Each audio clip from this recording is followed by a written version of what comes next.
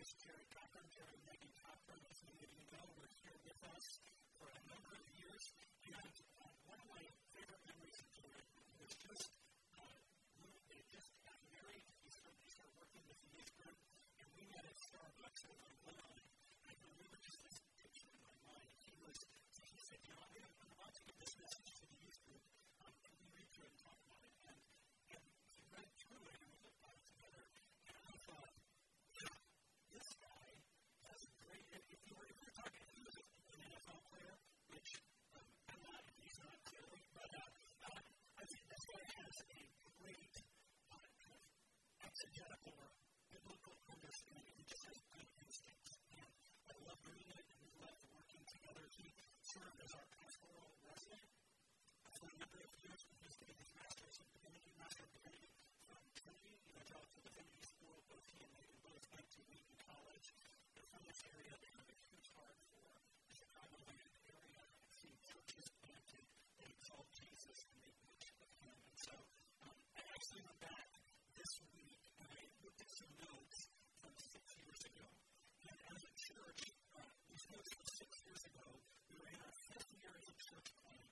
And at our members meeting in October, I said this. I said, we're going to talk about 3 things here. We have a desire for church planting in the western suburbs, and we believe our mission groups are well placed to help serve as a catalyst in certain areas in order for the gospel to go forward and more churches to be planted. And so we want to see a number of churches planted in this area. We also talked about the pastoral residency that Jared was about to begin. And then we also, that was the first year, I think, that we had a significant surplus in our giving. And so as elders, we said, we're going to set that money aside for a future church planting. We need to give that towards church planting. As I read those notes, I was encouraged because I thought, okay, we want to think long term here. The whole saying, like we've said, I think I quoted this last week, that we overestimate what can be done in 1 year, and we underestimate what can be done in 5. And so in these last 5 years, God has been working with Jared and Megan. Silas was born, and he served as a college director out at Kent Presbyterian in Philadelphia. And so we are thrilled for them to be here. I'm thrilled for them to preach the word here this morning and to see how God is going to work to seek to plant a church here in the western suburbs. And so, Jared, if you would preach God's word, and we'll spend some time together together. Let's welcome him.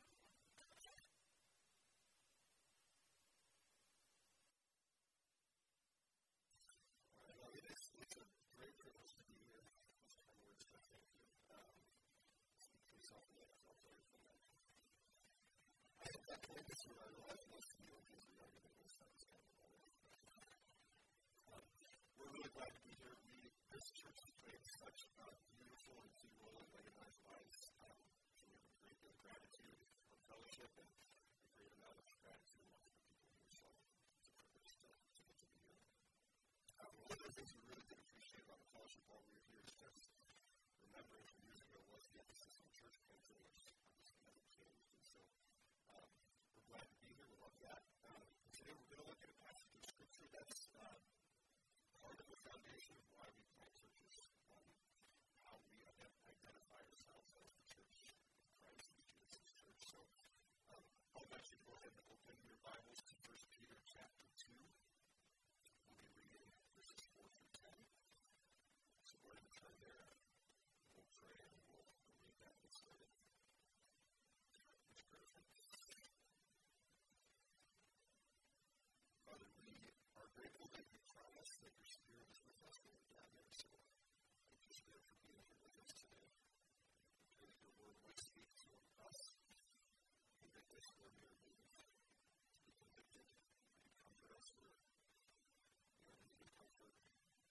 Lord, as we just sang, we ask that you would cause our eyes to be turned to Jesus. That we would enjoy his beautiful and wonderful face. Please in this time for them. All right, 1 Peter chapter 2, verses 4 through 10. I'll go ahead and read that. You can follow along. As you come to him, a living stone rejected by men, but in the sight of God, chosen and precious. You yourselves, like living stones, have been built up as a spiritual house, to be a holy priesthood, to offer spiritual sacrifices acceptable to God through Jesus Christ. commands in Scripture. Behold, I am laying in Zion a stone, cornerstone, chosen and precious. Whoever believes in him will not be put to shame. So the honor is for you who believe. But for those who do not believe, the stone that the builders rejected is becoming a cornerstone, the stone of stumbling and a rocky place. They stumble because they disobey the word is where destined to be. But you are a chosen race, a royal priesthood, a holy nation, a people for his own possession, that you may proclaim the excellencies of him who called you out of darkness into his marvelous light. Once you were not a people, and now you are God's people. Once you did not receive mercy, but now you have received mercy. There was a book published a few years back called 7.5 Deaths After the Heart Cancer. I get the sense that the author was trying to write this book so that you, as you read it, would kind of experience it like you were playing a video game. So it's a really easy read. But the protagonist wakes up in this forest, no recollection of who he is, no idea how he got there. And then he has to spend the next day, actually the next 8 days, trying to figure out who he is. And he has to do that based on how he relates to the people around him. So he has no idea who he is, so how he kind of determines who he is based on how he relates to the people in the story that are kind of surrounding him. Which is interesting because it kind of goes against a lot of the teachings that I think today's culture tells us about who we are as people, right? Your identity as a person, as a lot of the world would say, can be found inside of yourself, right? Listen to your heart, look inside yourself, find yourself. These kind of phrases give the sense that who we are is in some ways found by looking inwards. But we know as Christians that's not how we identify ourselves. In fact, we have a beautiful answer to that question, who are we? The teacher's going to give that to us in this passage. Who are we is determined not by looking inside of ourselves. Who are we is what we see when we look at Jesus, because we have received Christ. So that's the theme that we're going to trace through this passage today. Who we are as God's people is determined by what we have received from God. There's a lot of things we could look at in this passage. I know we're going to skip many of them that are deep and beautiful, but that's the main one that we want to trace through today. I should say at the outset, if you're not a follower of Christ, a lot of what we're going to say today may or may not make a lot of sense. Peter wrote this with Christians in mind. And so when I say us, or we, or the church, those sorts of phrases, this is Peter writing to the church. So it might not make a lot of sense, but my prayer is that as you do hear this, you'll be at least intrigued and hopefully become one of us who call ourselves followers of Jesus. So looking back at our passage, we're going to look at three ideas that Peter draws out for us in this passage. The first is that the church receives Jesus himself. The second is that we receive protection and vindication through Jesus. The third is that the church receives God's mercy. It's my hope as we consider our passage today, we will have a richer understanding of how we are marked by what God has graciously given to us in Christ. So looking at our first point, the church receives Jesus himself. You probably saw in your Bible as we were reading through in the passage, there's this kind of this metaphor that's kind of working its way through pretty much the whole passage of Jesus as our rock, our cornerstone. Right? So it's kind of this construction metaphor that's running through the whole passage. But I want us to notice specifically how that metaphor is working in verses 4 and 5. So if you can look at that in your Bible if you have it, take a look. Jesus is the living stone, precious to God, chosen by God, chosen to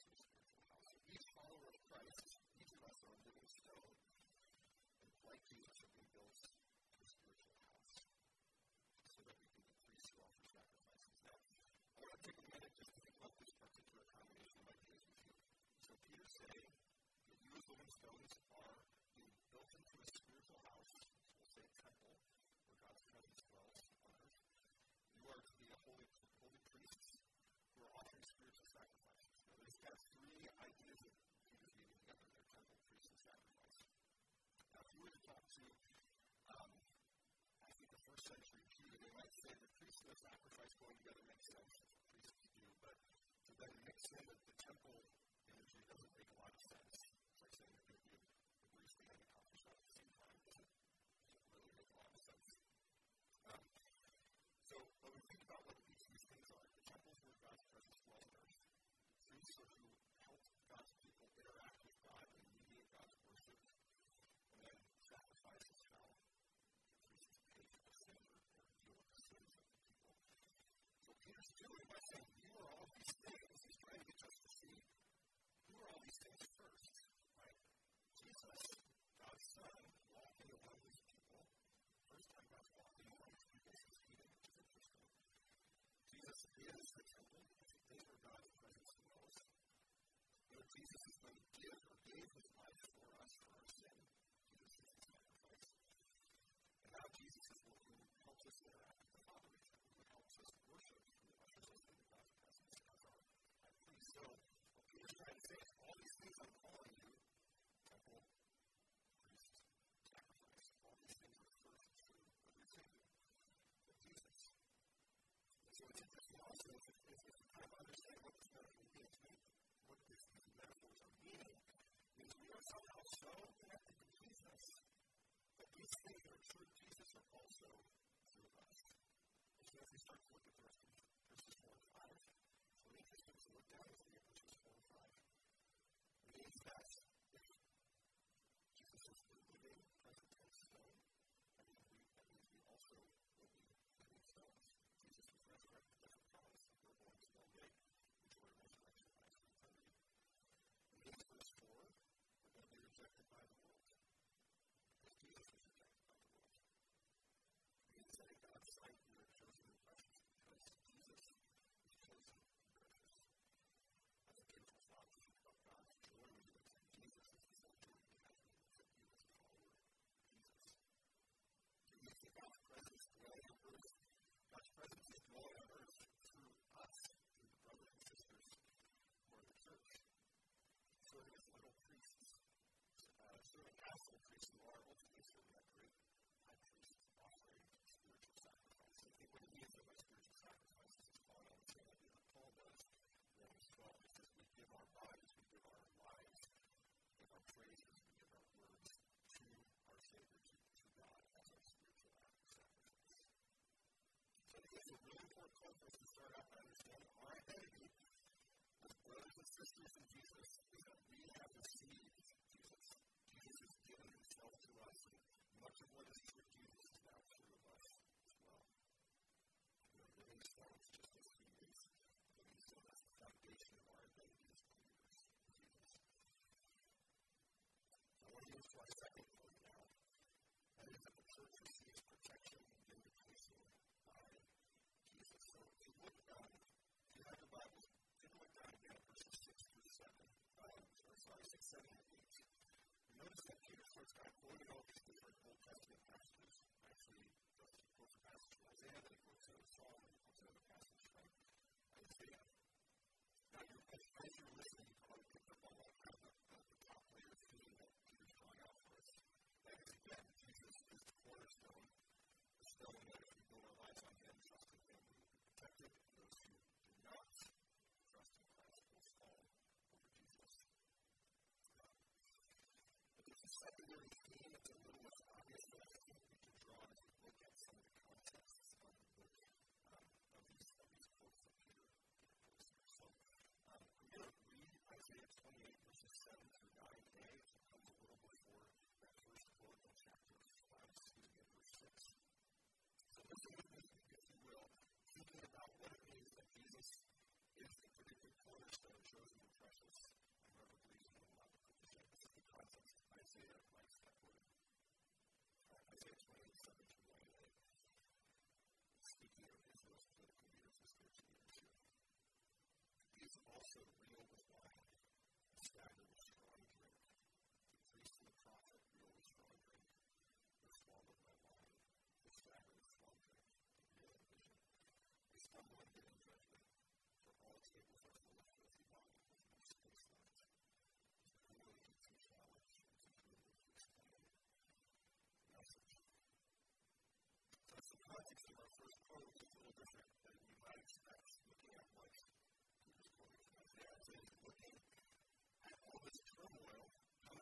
within the people of God here. So all of our leaders are so corrupt, so blind, so covered with their own body, they can't give good leadership. They can't judge the people well. They can't do justice to the people as they've been trying to do. So if we look at the context of Isaiah 8, this we found out to the one from verse 8, stone is someday a rock of offense. That's where Isaiah is prophesying that Assyria is about to overtake Israel. But, as it says in that passage, don't be afraid of man, fear God instead. And as we look at Psalm 118, and we don't need to keep this in all over the place, but Psalm 118, a Davidic king, or the king of Israel, has just defeated Israel's enemies, is giving praise to God for helping them defeat the enemies. So, the thing that I want us to see here, that I think Peter would expect us to recognize, that each of these points is given in the context of God's people somehow being in danger. So either they're in danger of internal turmoil, their leaders doing a terrible job, being employed, or they're in danger of external turmoil, of enemies coming to overtake them. And the promise that I think Peter wants us to see here is that when God's people are in danger, when there's turmoil inside or outside the church that seems to be threatening God's people, so don't not to fear man, but first fear God, because the king, our Davidic king, who we know is ultimately Jesus, will take care of his people. A quick note on the context of 1 Peter. Peter's writing this letter to Christians who've been scattered because of persecution. It's likely that the persecution was intense enough that they had to leave their homes and go find a safer place somewhere else. We start to see maybe what Peter is trying to communicate to them, that this cornerstone is solid. Jesus will be solid. He will protect you while you are in danger, and he's going to judge those who are putting you in danger. Now, there's someone in the position of, I think, Peter's first leaders. We might say they're refugees of Israel. You know that means you are, by definition, a very, very vulnerable position. We see this with all sorts of refugee crises here in America, around the world. When you have to leave your home and your community, that puts you always in a vulnerable position in some way, shape, or form. So Peter's reminder would have been really important. Isaiah, when he wrote about the cornerstone, was looking ahead to the time when there's going to be a leader, a political, spiritual leader who would be so solid they didn't have to worry about his integrity, worry that his table was so full of health that he wouldn't be able to administer justice to his people. Psalm 118 is kind of this psalmist is looking ahead to the Davidic king, or recognizing that the king will protect his people, looking ahead to the day when the final Davidic king, Jesus, will protect his people. And that promise we know is fulfilled in Jesus. That's the first kind of side of the plan I want to draw, that Jesus protects his people. But there's the other side of it. When you see that in these quotes here, the second side of Jesus' work is the cornerstone of these twofold actions. He protects those who trust in him as their foundation, and causes those who don't trust in him to stumble. So in other words, there's two kinds of people in the world, right? It's a common phrase, but in this case it's true. There are two kinds of people in the world, those who trust in Christ, and those who don't. And regardless of whether people know or trust in Christ or not, he will be the stone at the end of time that they will either fall onto for salvation, if they have fallen onto salvation, or he will be why they experience the tragedy of God's wrath. For those who don't look to Christ for salvation, experience the eternal wrath of God. Peter wants his leaders to know that they will never be put to shame if they have looked to Jesus Christ as their Savior. And while I and most of you probably don't know what it's like to be vulnerable in this way, I can only imagine the visual comfort that would have come if you were someone in the audience of Peter here. Knowing that you are secure in Christ, and that those who have driven you out of your home will one day stand before Jesus as the judge, and be judged for their actions. Now, you want to talk for a moment about that last part of verse 8, which you might have noticed that you were reading. Peter says that they stumble because they disobey the words they were destined to do, which is a difficult verse. So the question I think that can come to mind is God causing people to stumble based on what Peter says here. And what I want to say is we don't try to obviously get too over but there is a pattern in Scripture. When God confronts people with his word or his communication to them, they have a choice whether they choose to respond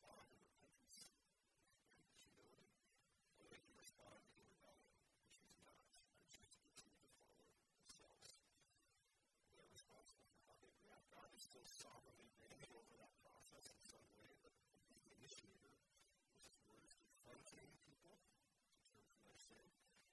Each person is responsible for their response in some way. We get hurt, those who choose to continue in sin. That's the mysterious interplay that we see between all throughout Scripture, between God's sovereignty, human responsibility, and how we act.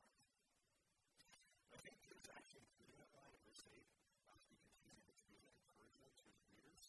It's part of the overall encouragement so that they know their persecutors aren't acting outside of God's sovereignty and control.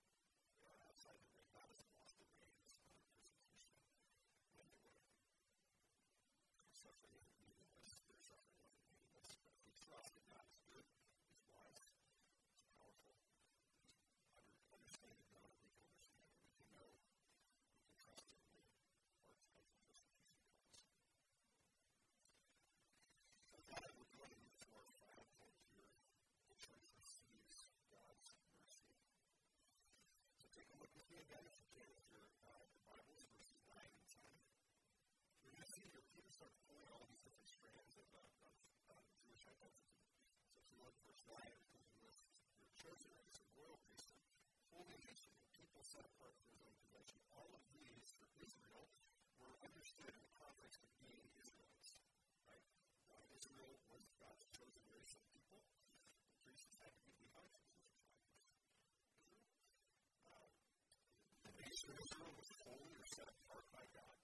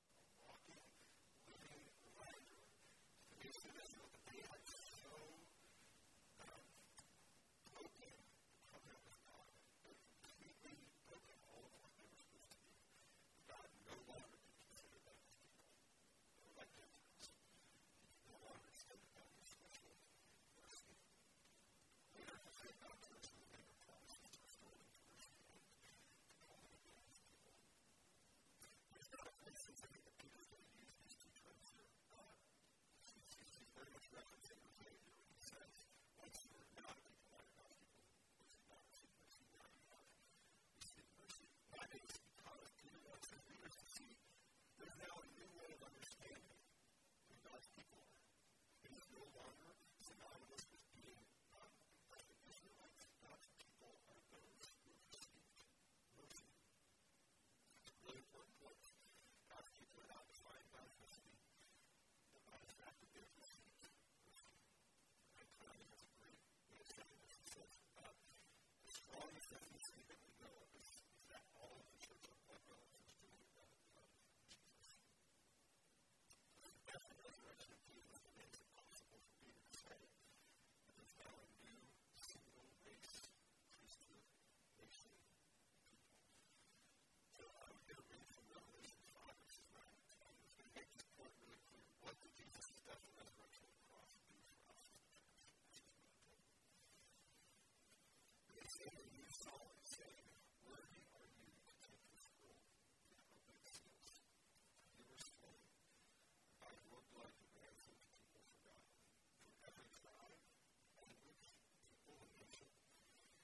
You have made them a kingdom and priests to our God, and they shall reign on the earth. So I don't know if you notice all the connections that the very revelation that Peter says is kind of like the fully fleshed out version of what Peter's trying to explain here. He says, when he died on the cross, ransomed for himself a people from every tribe, nation, and race. Notice also, Revelation doesn't say that the race, language, people, nations don't exist anymore. They're also part of God's beautiful design for how He's made all of us. But He said the beauty of this is that all of them are united.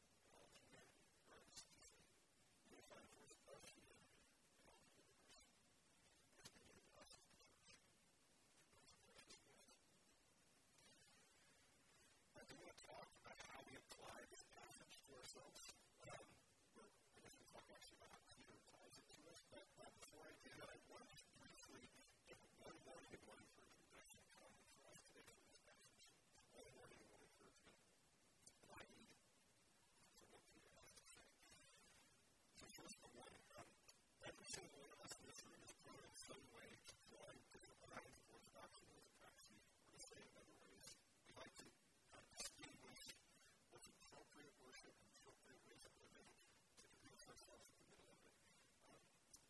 The danger as we can do that is that we lose sight of what it is that makes us God's people. We're recipients of mercy. And instead we get adding stuff like that. It's a question of whether other people think these things we don't like, or these things we don't think are appropriate, or these things we don't think are appropriate. It's a question of these people are actually recipients of what it actually is. The past 5 years have brought in so many of these kinds of debates in the church. It's really painful to watch. I'm sure you've all felt pain as you've watched people struggle with what is the unified church. And this is what I'm supposed to walk away. This is what I need to remind of. What unifies me to anyone else in the church is not what they do, not how they act, not how they worship. It is whether or not they have received the mercy of God, whether or not they have received an ransom by the blood of Jesus. And we know no one can let go. No one receives mercy as they do. So of course we should expect to see the same in the church. And of course we don't ignore it. God doesn't want us to ignore sin. God doesn't want us to ignore problems, but He gives us ways to deal with it that protects both the unity and the wholeness of His church. That's the cost of that unity is so great. The cost of that unity was the life of our Savior. So my first warning to myself and to everyone else is that beware our tendency to question whether people are believers. And let that ferment bitterness, resentment, anger, the unity that we have as believers is far, far, far, far too precious. Far, far too precious to compromise. The second danger is that many of us, I think, also, especially in our culture today, can be prone to doubt ourselves based on current events and crises or political issues. And we start to kind of wonder, is there some sin in me that's defining who I am that I don't even know what it is? Or perhaps I do know what it is, but I don't want you to know what it is. So I'm afraid I'll be shamed. This is the hope of the gospel that I hope you can walk away with today.